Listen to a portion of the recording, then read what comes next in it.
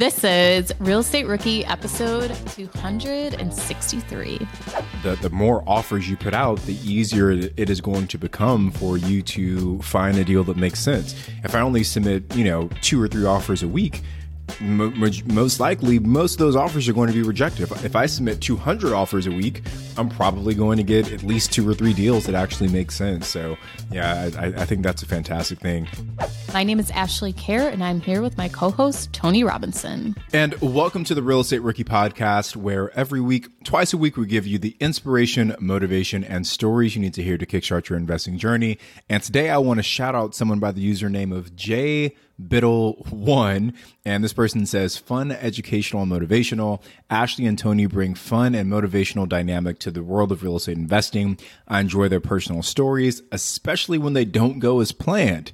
They continuously show you how you need to work through issues that pop up and not give up. Keep up the great work. So JBiddle, we appreciate you. And if you haven't yet left us an honest rating and review on Apple Podcasts or Spotify or whatever platform it is you're listening to, please do us a huge favor and do that. The more reviews we get, the more folks we can help. And I honestly love being able to start the episodes by reading some of these awesome 5-star reviews.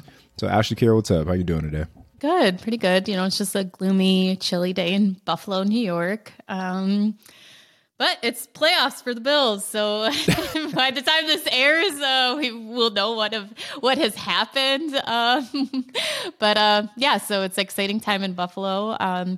We just had everything that happened with Damar Hamlin, and just the Bills Mafia is just amazing support. And I was talking to someone the other day about like how tragedy brings people together. And I think that brought the NFL together, all the different teams, but like Bills Mafia, they've already been so united and like such like a great community that it didn't really need to bring everyone together because everybody was. So I think just having, something like that happen really puts into check how like short life can be, scary can be, and also reinforces your why as to why we're all doing this, why you guys are listening to this podcast right now, like what you want to happen in the time that you have left. So not to start out the podcast on a downward spiral here, but I just thought it was important to mention, and not to, maybe you have a reason that you want to stay motivated. And I think that can kind of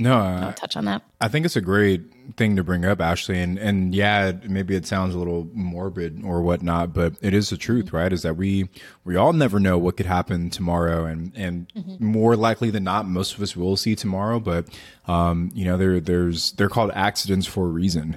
And there's something that you can never plan for.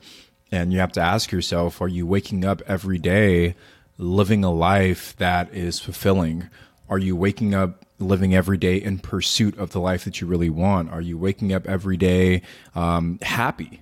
And so many people don't. The average person is overweight, unhappy, and underpaid.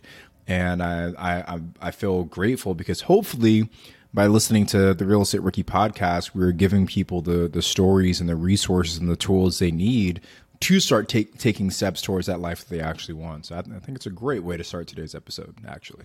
And just to touch on the real life of that stuff is like, yeah, those as real estate investors, you can really like make the life that you want. But like, there's also those days like last night where I'm chugging an energy drink and up till 1 a.m. because I won't be able to sleep unless I finish something. And, so there's like those stressors that are still in your day, but it's almost like an adrenaline rush, I guess, in a sense. So not to say that me and Tony have like these perfect real estate or traveling. Tony's in Texas right now, lives. Like there's definitely those days where it's chaotic, but I love that every day is different. And I feel like we're almost always in sync when we pull like these late all-nighters, because I was literally up until 2:00 last night because I was at this conference all day, but I still had work to do after I got back from the mixer. So I didn't get back into my hotel room until like almost 11:00, and I still had work to do, so there are definitely those long days. So if I look a little tired during today's episode, it's because I only got like 4 hours of sleep last night. And before you even mention that, people are already commenting, what's your skincare routine, Tony? You're just glowing on today's so episode. I was on stage at Rob's event and we were doing like a Q&A on stage, and Rob was the one reading off all the questions, and it was like, how do I find my market? How do I deal with this guest issue? And Rob pulled out one question, and it was, what is your skincare routine? And so that question has followed me everywhere. So I'm happy to officially announce actually on the podcast that I am now launching a $100,000 mastermind on my skincare routine. So if you want to join, there's a link coming soon. You do actually need to start a skincare routine. I don't even have one. Or you need to do like my skincare routine, like do a t-shirt, and then on in the back, it's like, buy a short-term rental property, cash flow, like this makes you glow. Like that's there you my go. secret. Something like that. Yeah. Are current interest rates making you depressed about cash flow? What if it didn't have to be that way? Rent to Retirement has 2.99% seller financing available on turnkey properties. You heard that right. That's a seller financed 2.99% interest rate where the average cash flow is over $900 per month. They also have options where you can put as low as 5% down on multiple investment properties with no PMI. Rent to Retirement is the nation's leading turnkey investment company that understands what it takes to be successful in today's dynamic real estate market. Their reputation speaks for itself with more 5-star reviews than any other company on the BiggerPockets website. Rent to Retirement offers fully turnkey properties that are newly built or renovated, leased and managed, allowing you to invest with confidence in the markets that offer the best returns. To learn more, visit renttoretirement.com. That's renttoretirement.com. Or text REI to 33777. Again, text REI to 33777. Remember when you had to pay to get a lead's phone number? It was like the dark ages, until Deal Machine made skip tracing a thing of the past. Now, with your Deal Machine plan, you'll get unlimited access to phone numbers and contact information for no extra cost. That's right, get high-quality, reliable information trusted by leading financial institutions, all fully compliant with the federal Do Not Call list. Explore over 150 data points, including age, gender, marital status, occupation, and a ton more. Trust me, this is the data you need for off-market deals. With new filters, people flags, and color-coded phone numbers, lead management just got a ton easier. Ready to step up your investing game? Sign up for a Deal Machine plan today and gain immediate access to this unlimited treasure trove of contact information and phone numbers. Just head to DealMachine.com/BP. Transform your lead generation and deal-making strategies with Deal Machine. Sign up today and start exploring the unlimited possibilities at DealMachine.com/BP.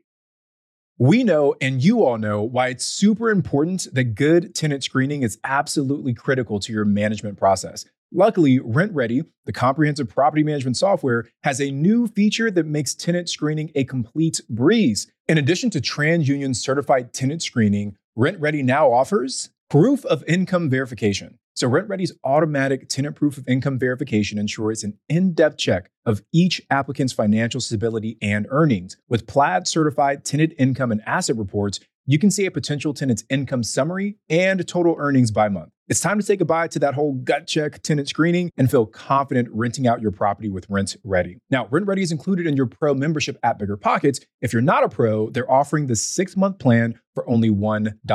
Visit rentredi.com. That's RentRedi.com and use the code BP Investor. That's BP, like BiggerPockets, Investor for 6 months of RentRedi for only $1.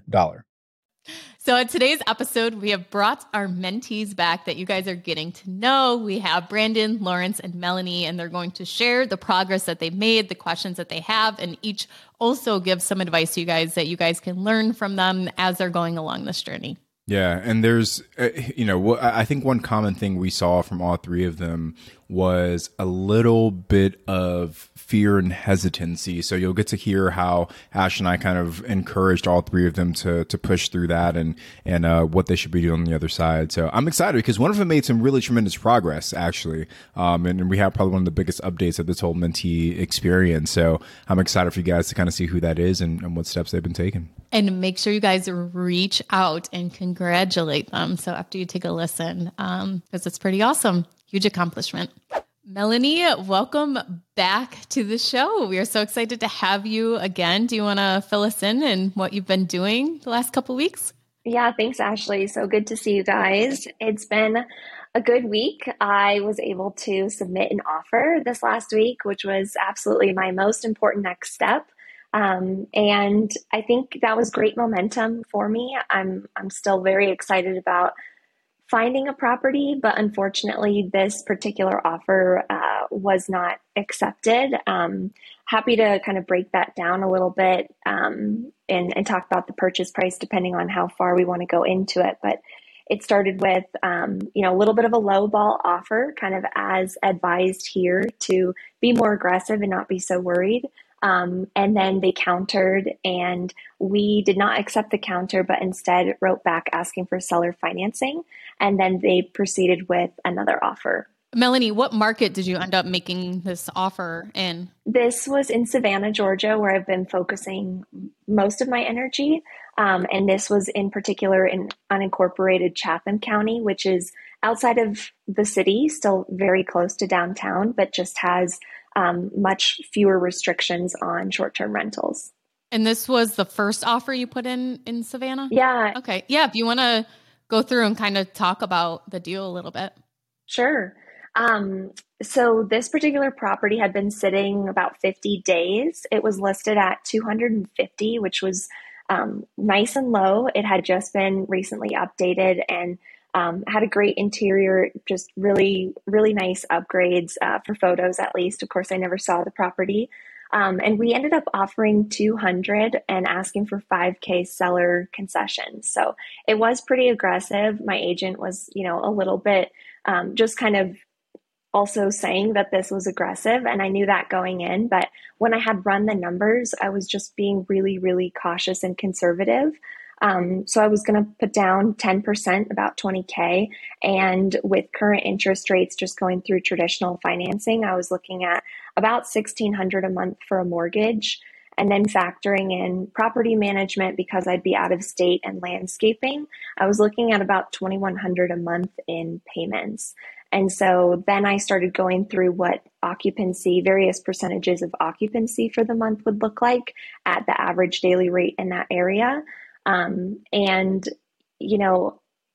I've been saying this for a couple of weeks now, but in looking at a lot of listings in the area, just kind of clicking through and looking at available listings, so many of them have, less than 5 bookings, which has just kind of, worried me a lot. So I've been talking to a property manager locally and asking him what his average occupancy is. And he quotes about 60 to 70%.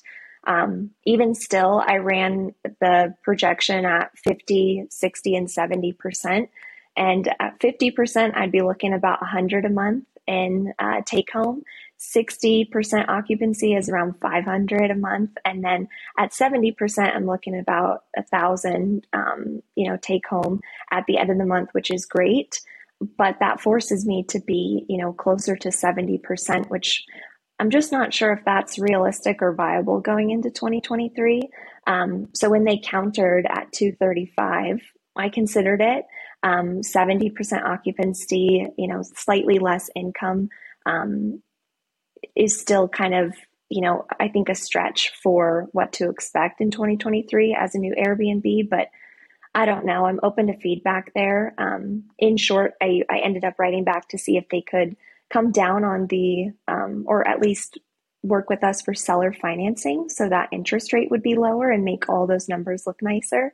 But again, they didn't move forward with seller financing. Did they say just flat out no to seller financing, or it was just no to that offer? It was just no to seller financing. And my agent said that he sees that pretty often. A lot, or most agents he speaks with aren't as familiar with seller financing. And so from his experience, he sees that most of the time they just don't move forward with it at all, kind of like advising their clients against it because it's unfamiliar to them. And so we decided for all future offers, unquestionably, if it's a seller financed offer, we're going to add a one pager to the offer, just speaking to the benefits of seller financing, which is something that I learned from someone at the BP conference, which I wish I had tried on this particular offer instead of,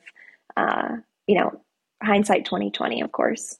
Yeah. So one follow-up question for me, Melanie, when you're doing your analysis of potential occupancy, I know you said that you're looking at the Airbnb calendars, which is obviously a great free resource.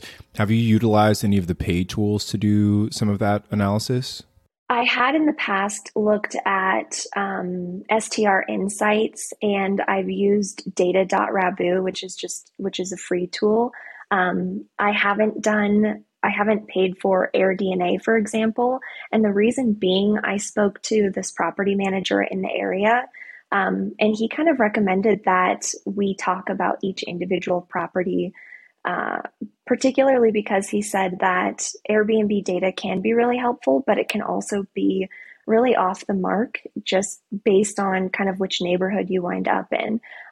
He's been in the area for 8 years and said that for the most part, he's pretty familiar with the streets that do really well. So in some sense, I've just been leaning on my team and that as a resource instead of data. Yeah.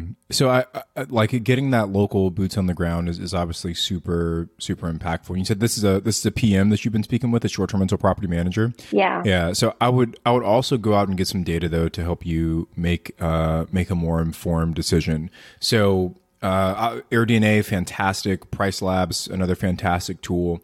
But what I do when I'm comping properties, and I actually just did this for one of my students yesterday, is I go into, and you can go into either platform, but I typically go into Price Labs, and I will download, for example, what's the bedroom count on that property that you're looking at? 3 bedrooms. So I would look at all of the 3 bedrooms in this city in Savannah, Georgia. I would export all those listings.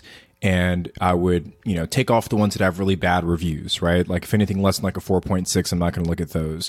I would take off the ones that aren't active all 365 nights out of the year, right? If it's only active half the year, they're not really running it like a true Airbnb. Maybe it's just like a hobby for them. And I just kind of start paring that list down. And what happens is I go from 400 3 bedrooms in that market down to like 150.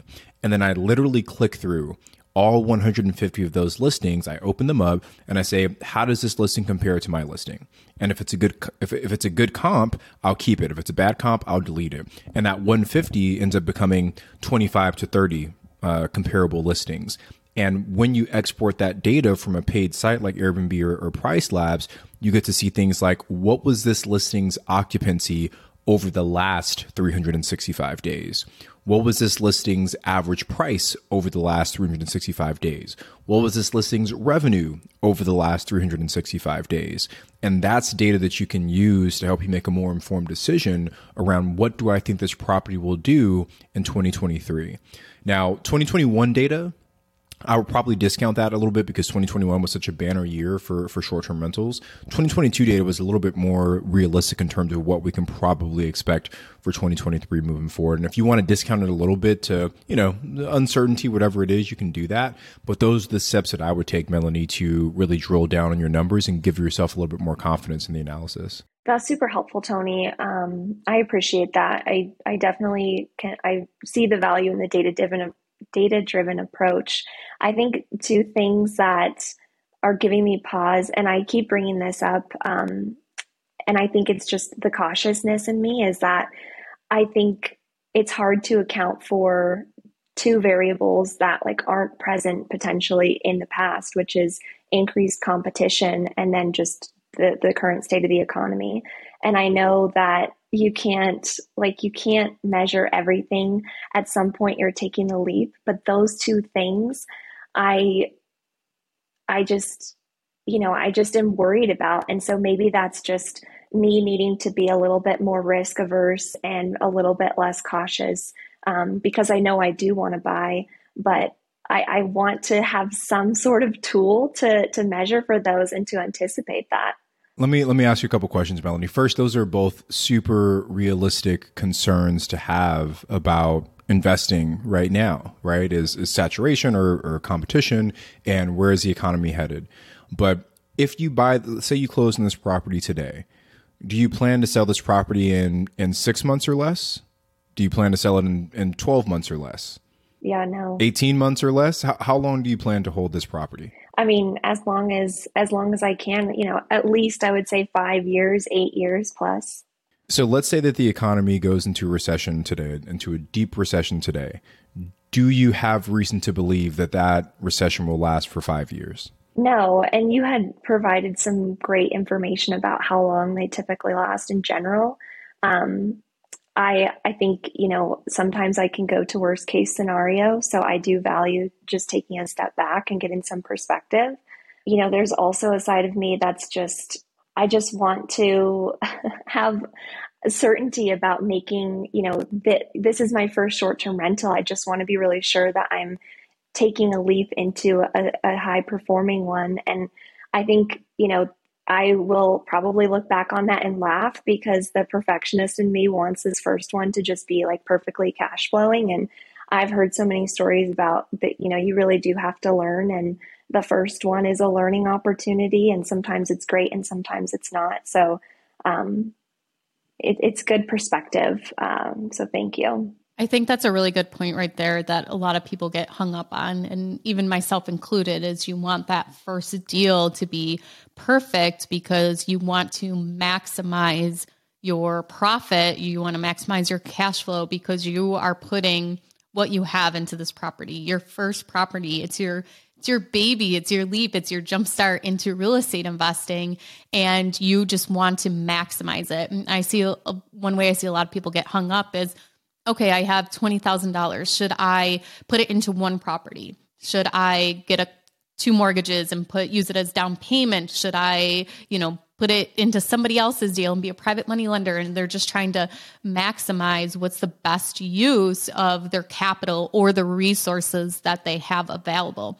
And so for you, it seems like it's just like getting the best purchase you can get, getting that best purchase price, and it's going to maximize that daily rate, and you're going to have this wonderful cash flow. But think about what are the worst case scenarios when you run these. So when I like to run numbers, I'm looking at, how, if it is a short-term rental currently, what do the numbers look like right now as is?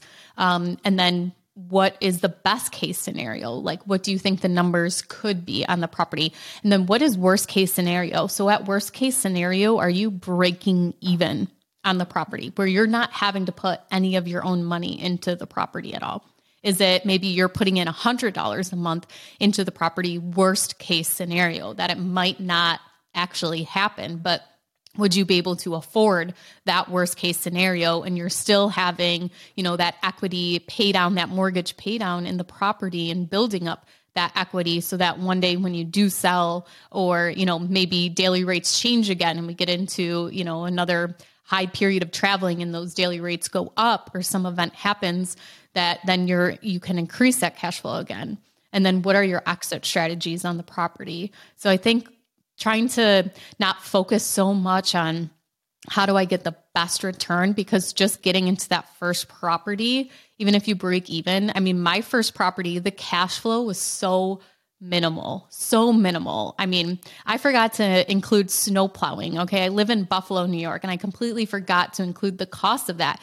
And that didn't put me negative, but it still hurt my projections and wasn't as great as I thought it was going to be. And then it was just an older home. There was repairs. We went through an eviction after a couple of years of having it, and just all these little things happened. But I learned so much. And once I bought that property, I bought the next property within 3 months because it just propelled me. And I think that's the most important thing. And if you talk to a lot of investors, I always think of Jay Scott. He bought this property with his wife and it was a disaster. They were going to flip it and they had to turn it into a long-term rental. When they actually sold it, I think he made like $1,000 maybe on the profit so many years later. But I don't regret it. He's like, that got me started. I learned a lot of lessons, things like that. So just try and keep those things in mind. Yeah. Thanks, Ashley.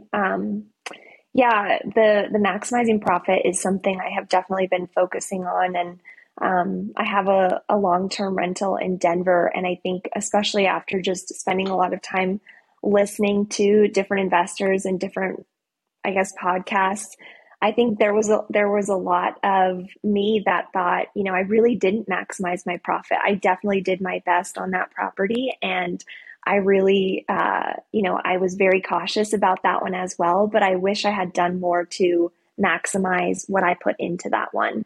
And so this one feels like, okay, I really, really want to be maximizing it. But I really hear you when you say, when you're thinking from the long term, both the learnings and the opportunity to come, that's probably the best place to focus because, the tourism industry is going to shift and bookings are going to increase, and it does have an exit strategy for long-term rental. And this area is growing, the population is growing. So I definitely think there is potential, and maybe it's just more about trusting myself, and it's just the risk factor, And to clarify, it's not even your first property, because obviously this isn't your first property, but your first investment in a certain strategy, because the analysis is so different that if you went and you purchased another long-term rental, you may not have that analysis on it because you have experience with the one, you know what to do. This time you're more confident because you already did purchase in that property.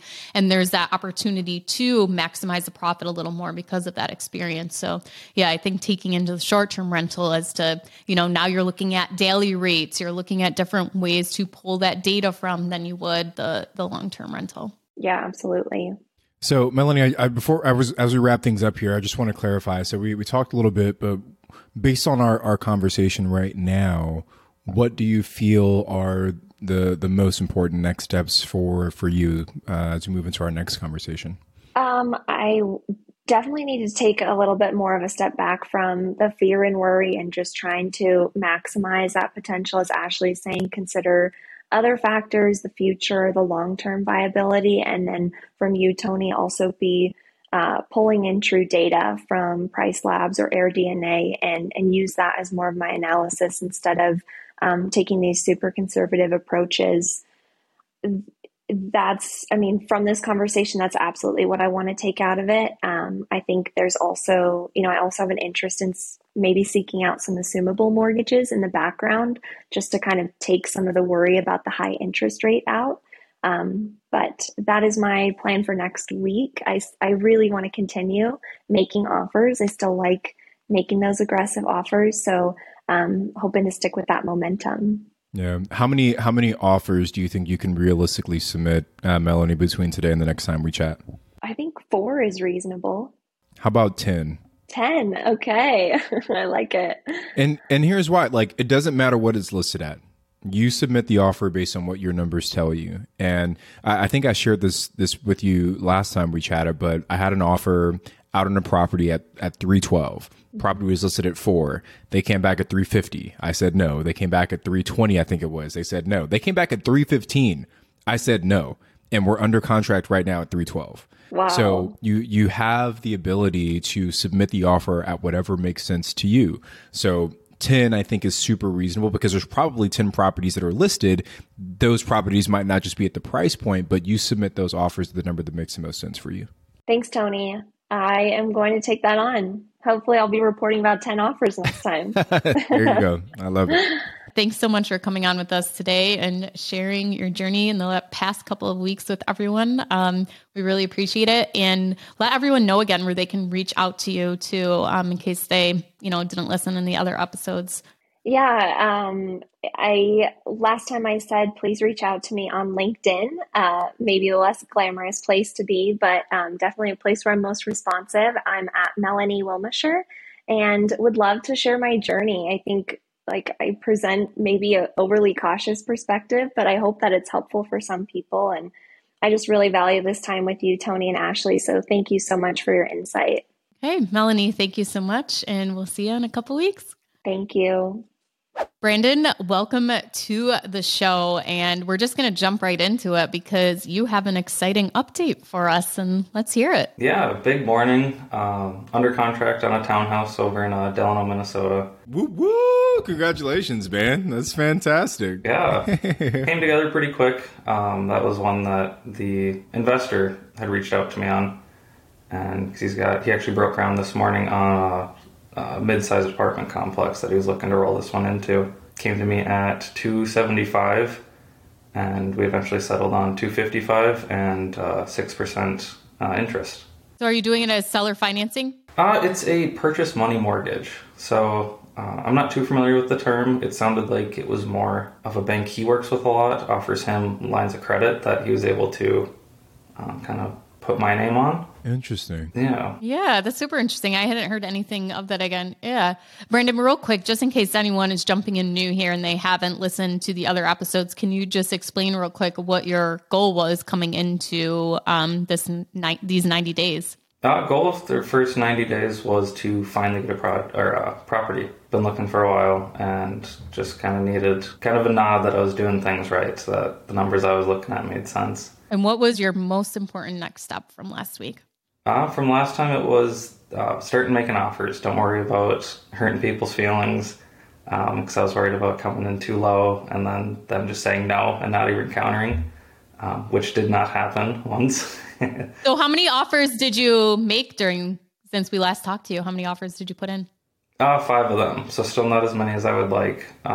But the first 3 of them actually had some interest, a couple counters, and other things just haven't lined up quite yet.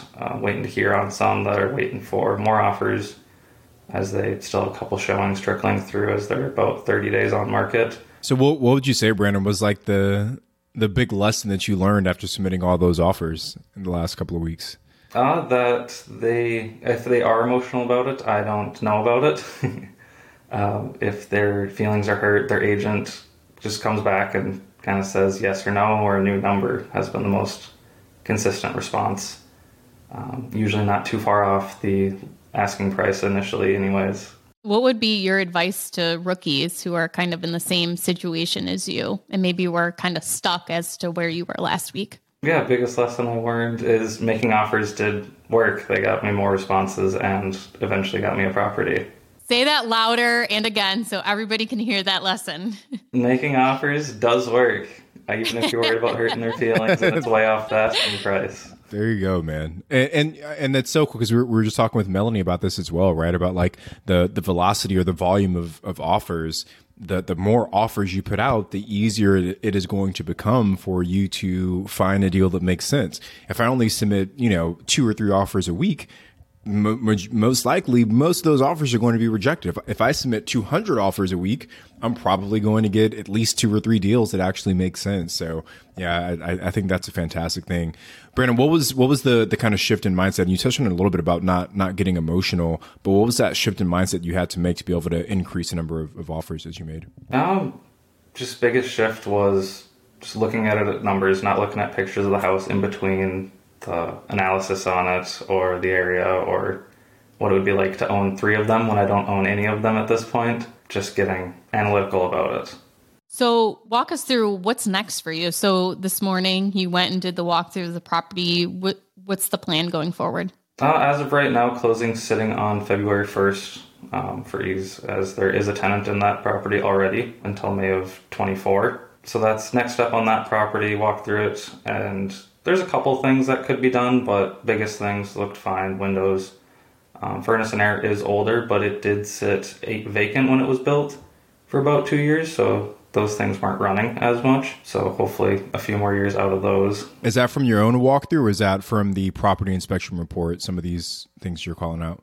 That was my own walkthrough. Got it. Have you had an inspection done on the property yet? No, that was something that we had debated on, but with the history of it and being a townhouse, so its liability on the bigger stuff is a bit more protected just through the FHA stuff instead of having to worry about replacing the roof, sidings and windows and stuff like that. So the structural things weren't as big a concern. It was more looking under sinks for wet spots, how old's the furnace, the air, what kind of shape are the plumbing fixtures in. So Brandon, are you thinking about potentially moving forward without doing the inspection? Yes, as of right now, that was the plan. Got it. Ash, what are your thoughts on that? Like, do you typically buy with no inspections? Yeah, I haven't had an inspection in a long time just because I'm usually buying such dumpy, dilapidated properties anyways that I don't know what more, what difference an inspection is going to make that because the whole place is going to be gutted. But I'm curious as to why did the seller say that was something they wanted, they didn't want the inspection, or did you feel kind of like pressured that your offer would be better if you didn't move forward with having an inspector there, or just that you have the knowledge? It was the train of thought with that if something does come up, if the furnace isn't any good, that's not a big deal for me. The water heater's older, that's not a big hurdle. That's materials in a few hours, since I'd be able to tackle that. Since you're naming off these things, I actually got a text when this podcast recorded that I have to put in a water softener for a property that's going to be $4,500. So maybe after this episode, I can pick your brain on something like that, because I was just like, here we go, another expense on a property. But I'm sorry, go ahead. I just had to mention that because that is such a great resource that you have, that you know a lot about the mechanics of a property and you can go in yourself engage. And I think that's important to mention that, maybe somebody thinks they have no experience or, no kind of knowledge or way to contribute to a deal, especially if they're looking to partner to someone. But, you being able to assess some of these situations, I think is a great advantage. Yeah, I think I actually would suggest still, though, Brandon, that you do move forward with the property inspection. And here are two reasons why. First, I think that the property inspector, if you find a good one, this is someone who's highly trained in identifying deficiencies within inside of properties.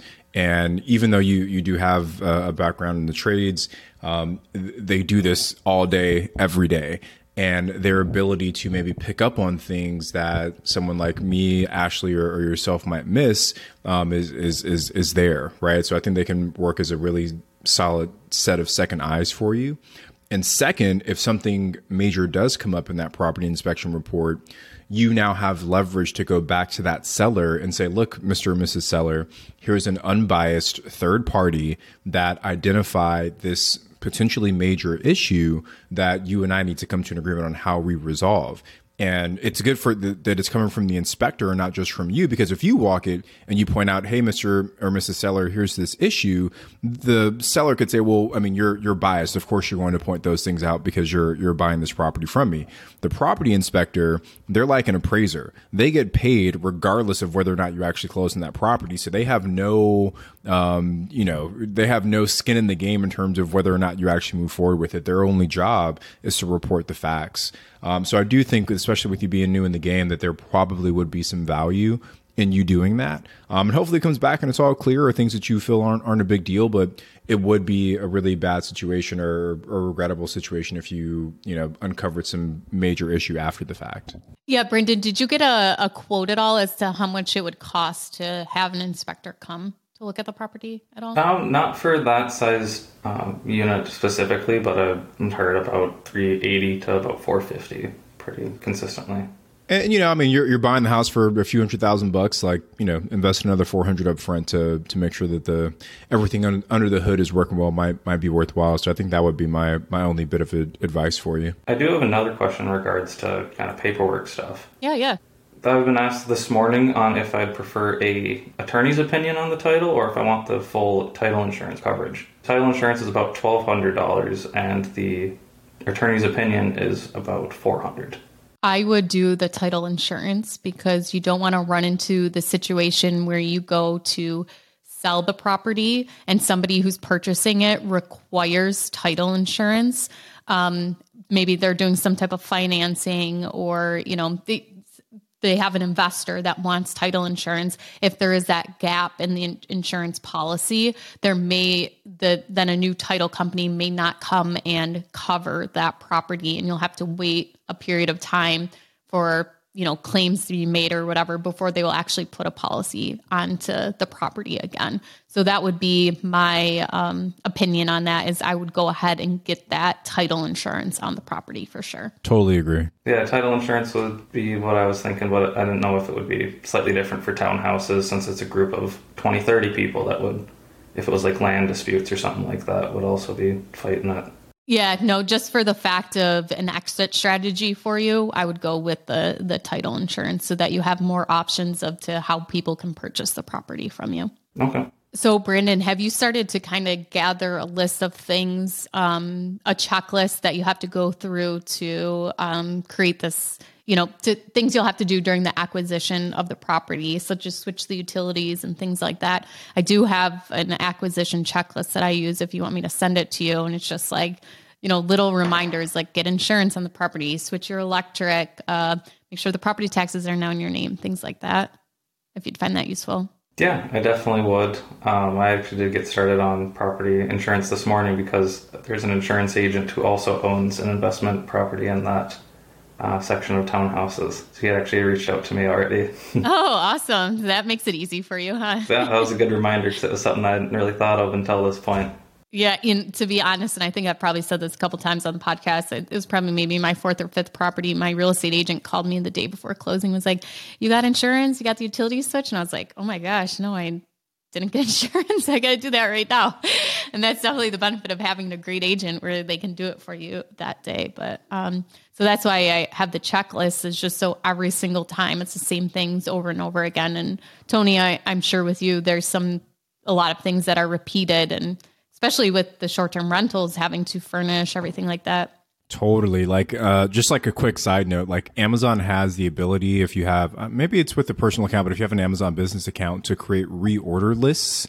So literally all of our household essentials, we just have a reorder list. We have one for the kitchen. We have one for the bathrooms. We have one for the bedrooms. So whenever we launch a new property, instead of having to go through and like look for all these items, we click 3 buttons and we're able to reorder everything for an entire house. And then we have a larger property launch checklist.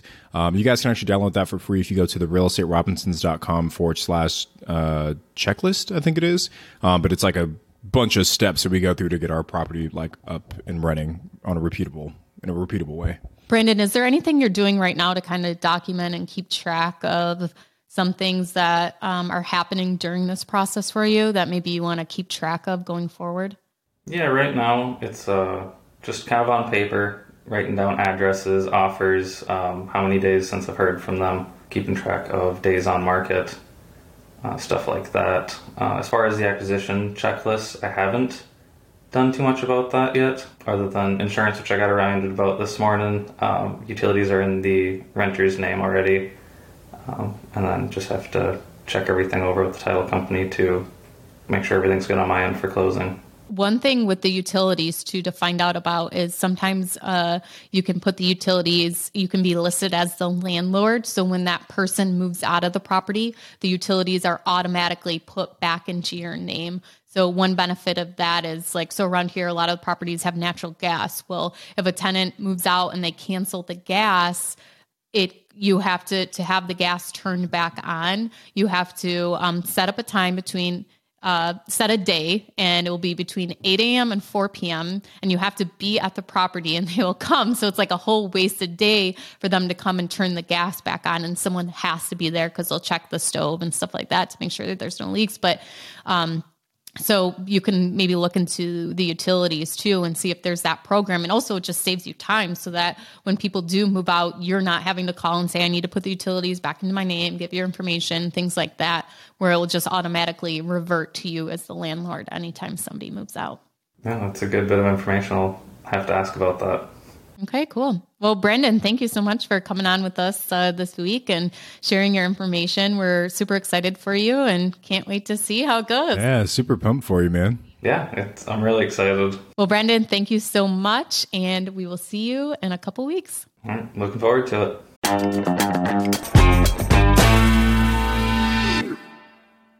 When BiggerPockets started podcasting, no one thought we needed a store, but then books, so many books, best-selling books, rookie books, partnership books. We needed the best real estate bookstore ever, so we chose Shopify.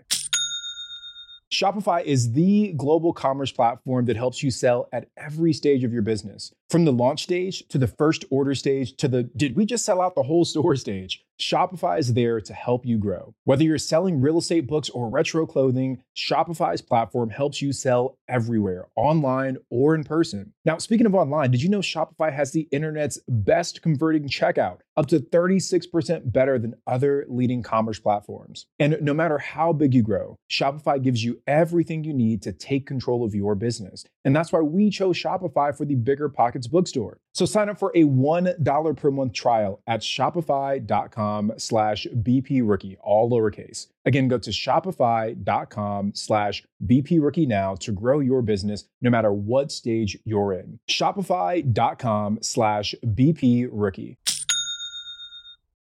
We know, and you all know, why it's super important that good tenant screening is absolutely critical to your management process. Luckily, RentRedi, the comprehensive property management software, has a new feature that makes tenant screening a complete breeze. In addition to TransUnion certified tenant screening, RentRedi now offers proof of income verification. So RentRedi's automatic tenant proof of income verification ensures an in-depth check of each applicant's financial stability and earnings. With Plaid certified tenant income and asset reports, you can see a potential tenant's income summary and total earnings by month. It's time to say goodbye to that whole gut check tenant screening and feel confident renting out your property with RentRedi. Now, RentRedi is included in your pro membership at Bigger Pockets. If you're not a pro, they're offering the 6-month plan for only $1. Visit rentredi.com. That's RentRedi.com and use the code BP Investor. That's BP, like Bigger Pockets, Investor for 6 months of RentRedi for only $1. Whether you need to buy or sell, or you're just obsessed with looking at homes for sale, Redfin's got you covered. Redfin updates their listings every 2 minutes to help you see new homes first. And they give you personalized recommendations based on the homes you like, so you can find the home that's just right for you, whether that's a cabin, a Craftsman, or a castle. With the top-rated Redfin app, you can favorite homes, share listings with others, and schedule tours, even the same day, with a local Redfin agent who can help guide you through the whole home buying process. And if you're looking to sell, Redfin agents have the experience to help get you the best price possible for your home. That's because they sell twice as many homes as other agents. With a listing fee as low as 1%, Redfin's fees are half of what others often charge, which means you'll have more money to put towards what matters most to you, like your next home. In fact, last year, Redfin saved home sellers $127 million. No matter where you are in your real estate journey, Redfin can help. Download the Redfin app to get started today. Lawrence, welcome back to the show. How have you been? Thank you so much for having me back. I would probably say the most exciting thing thus far, which I want to congratulate you, Ashley, on your book, because I have a copy of the Real Estate Rookie 90-day book. And I am so excited to dig into this book, especially chapter 9, which talks about making offers, because this episode with me will talk about how I definitely took action to make offers. So I'm excited to dig into that book, and I think everyone should get a copy of it. Lawrence, thank you so much. That just made my day. And also, I appreciate all your love across Instagram too today. Of course. It takes a village to be a real estate investor. And Lawrence, we will send you your check for that promotion after we cut this episode. So. Tony, you just did another joke. We were just talking about that in the last podcast recorded. Tony's had 2 jokes for the year now. Now I'm at 3. Yeah. So Lawrence, tell us, before we actually get into what you've done the last couple of weeks, just remind everyone what kind of your goal is right now, what you're trying to reach. Of course. So my major goal is to add a property this year using seller financing, owner financing. Right now I have 2 rental properties that were traditional, that were used with traditional bank lending. And so right now, with interest rates being higher, if I'm able to put together an advantageous deal that works for the seller and myself, I would move forward. So my overall goal is to purchase a property using seller financing, because I definitely want to utilize that tool in my real estate investor toolbox. And then, so fill us in as to what has happened. Yeah, of course. So last week, my most important next step was to actually put the offer in through seller financing. And I submitted an offer.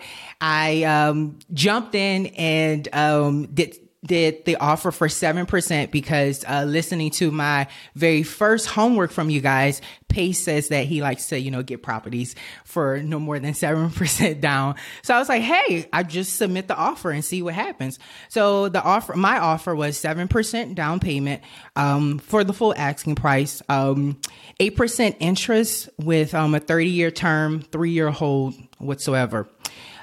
They countered with a 9% rate and at minimum 10% down. And so when I ran my numbers in my rental analysis, it was coming to that kind of break even. And then also this particular property was redone as a potential flip. So some of the finishes are really more in line for someone to like rebuy it. So I have to make sure that I'm not going to have a rental that would be outpriced in the rental market. So when they counter with that, I was like, hey, is there any way we can revisit it? And he was like, no, that's what we want. And the interesting thing was when I first finished my talk with you all, it went pending. And so I was like, that was my opportunity. It was just pending. And then within like maybe 72 hours, it came back on the market. And that's when I was like, that's my opportunity to submit my offer. And within like 15 minutes, the realtor replied and was like, hey, we'll counter with this amount. And then when I was like, oh, no, it looks like it really won't work for me. Is there any way we can revisit it? And he was like, no, I'm adamant that my seller wants, these terms. Because originally he wanted 20% down, which is a big gap from 20 to 10. And I was offering 7. So definitely it's a flip, like kind of gone bad. And they're trying to recover some funds from it. So I get it. But within the last 7 days, now the property is on contingent. So I don't know exactly what they're trying to chase with that property. I definitely did my homework and did that. But moving forward, another thing that we talked about was reaching out to listings that have been on the market for 30 days. So I put together a spreadsheet that I can track data where I have one sheet that's rental properties that are over 30 days on the market.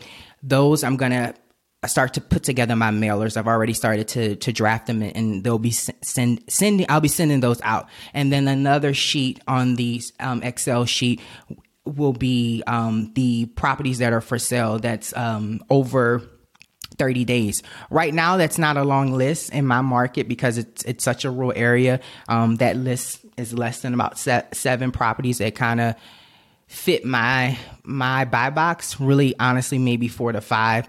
So my mins for next time will be to put in those offers for those properties that have been on the market for over 30 days for sale. Yeah, I think from my side, Lawrence, first, I just want to congratulate you. Even though you didn't get an accepted offer, you submitted that offer and you got a counter offer back, right? So there was some dialogue that was going on between you and that seller. So if anything, even though it wasn't a closed deal, it is proof of concept that there is interest from sellers in your market to potentially explore a seller finance deal. And I'm noticing a similar theme between you, Melanie, and Brandon, and that all of you need to potentially just increase the number of offers you're putting out so that the conversations you start having start to increase as well. But I think don't let it pass you by, Lawrence, that you did have a bit of success by at least having that conversation around the seller financing. And a question that I have for you all would be, that was a big numbers difference of them wanting originally 20% down versus me offering 7%, and then they're countering with 10%. Have you all ever kind of encountered that as well?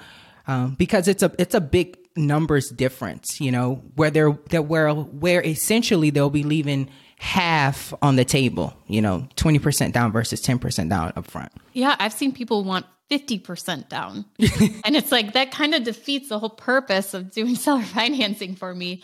But that's where it comes into play as to what are they going to be doing with the money? Why are they selling? Is it because they need, a down payment on, a primary residence or something, or they need to fund their kids' college?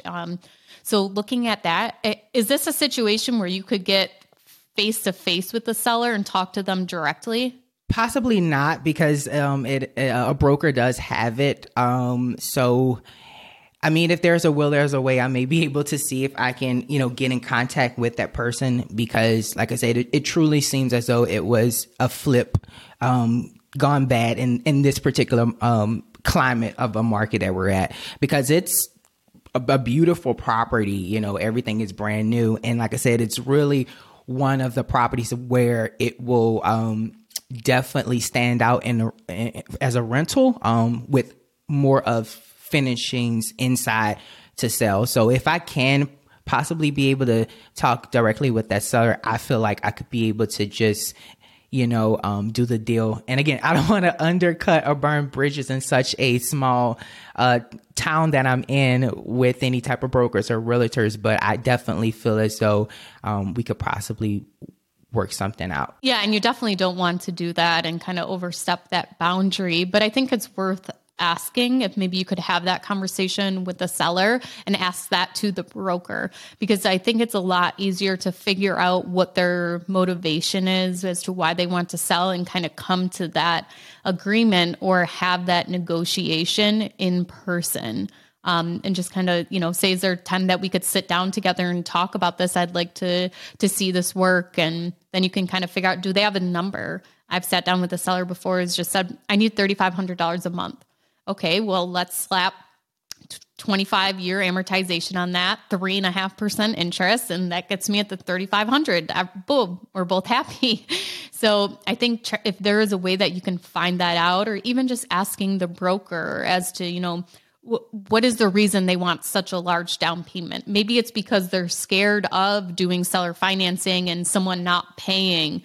So, what are some ways that you could kind of make them more knowledgeable about how this is a benefit to them also, and that you are not a risk? Can you, give your tax return to them? Can you supply a credit report? Can you give them a sense of security if that is their issue? So there's some way that you can find out why they want that larger down payment, if they need that money for something, or if it's, the risk part.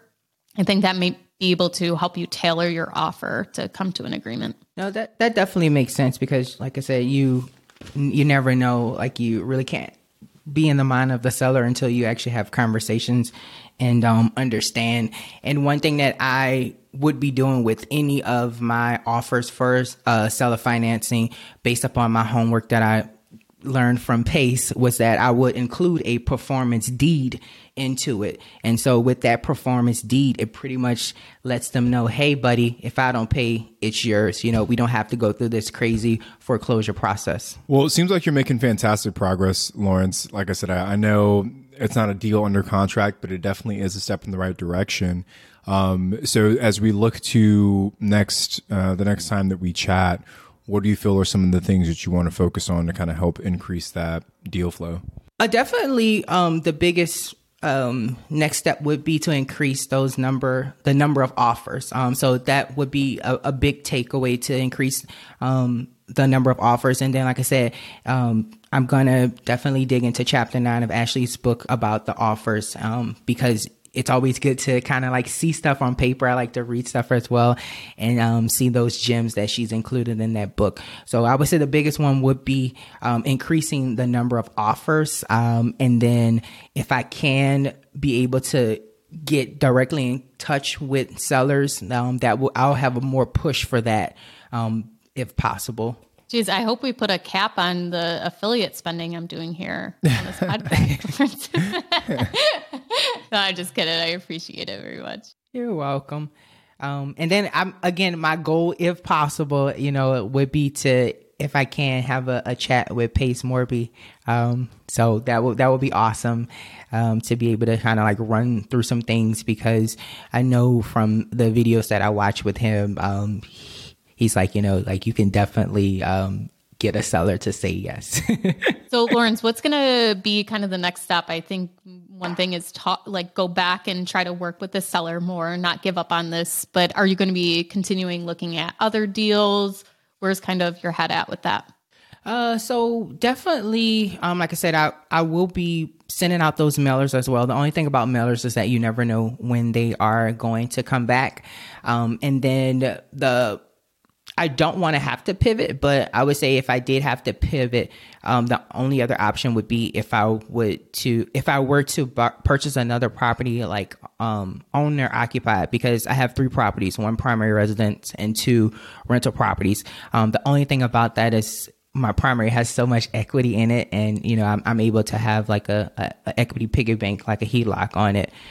So that would be kind of like my final resort if I have to pivot, to be able to go and do owner occupy and put 5% down. Yeah, I think my only last piece of advice, Lawrence, is maybe also look at folks in maybe different situations, because right now you're looking at people, the listings that have kind of grown stale, things like that. But I wonder if there's what you need is someone who is in a distressed situation, potentially, right? So I don't know if that's like I don't know, like divorce or something that's in probate, or some of these other situations where there's like, hey, I just inherited this house and the house is in, where you live, but I live in, Buffalo, New York, and I don't want to manage this property from 3,000 miles away. So maybe as you start to think about who you reach out to, maybe start to open up that criteria a little bit and see if you can find some more folks to chat with. Yeah. And I definitely know that, there's an opportunity kind of for that, because unfortunately we are in a military town, and people get divorced and stuff of that nature, or they are not a native of this area and they don't want to, they bought a house but now they don't want to turn it into a rental.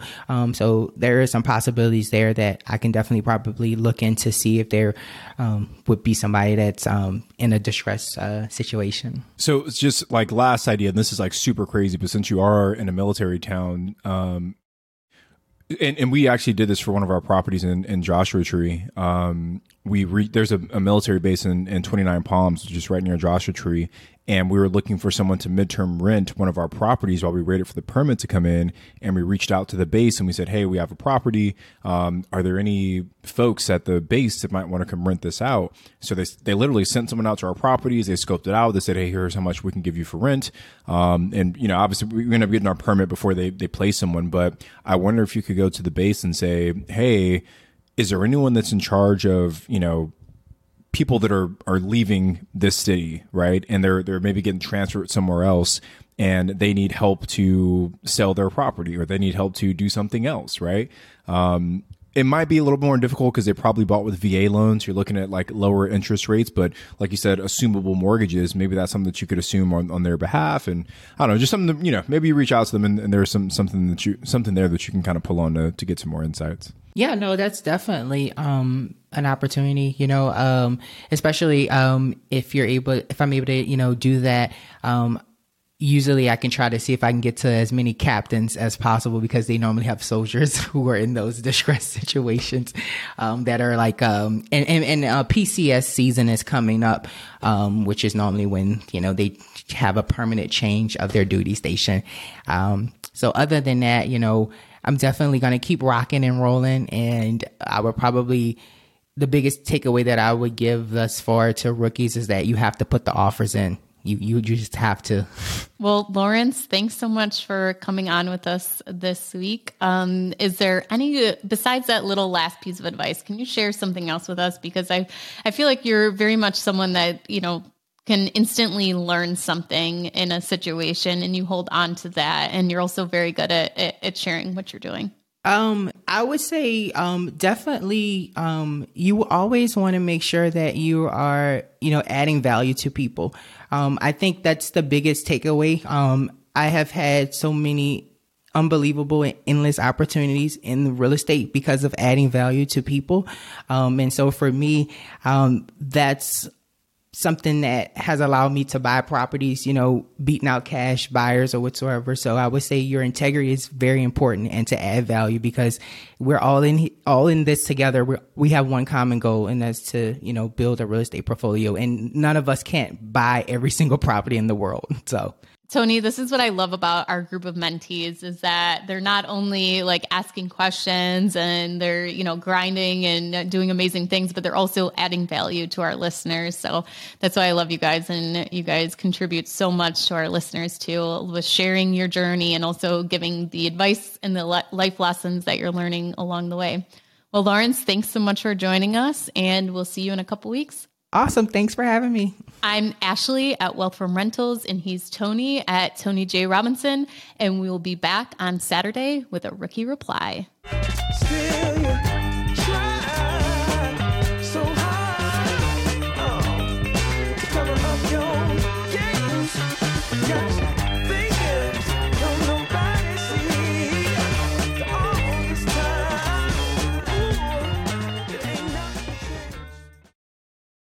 The market is changing and finding your way can be tricky. Rates shift, headlines whirl, but your goal hasn't changed. You want financial freedom. And the best investors know it's not about timing the market, it's about time in the market. If you're ready to get into the real estate investing game or take your game to the next level, finding an investor-friendly agent is your next step. With BiggerPockets Agent Finder, you can find the right agent in minutes. Just head to biggerpockets.com/deals, enter a few details about what and where you want to buy, and boom, instantly match with an investor-friendly agent who fits the bill. These local market experts can help you navigate the neighborhoods, analyze the numbers, and take action with confidence once and for all. There's free resources only available at biggerpockets.com/deals. Get an agent, get the deal, and get closer to financial freedom at biggerpockets.com/deals. That's biggerpockets.com/deals to find your investor-friendly agent today.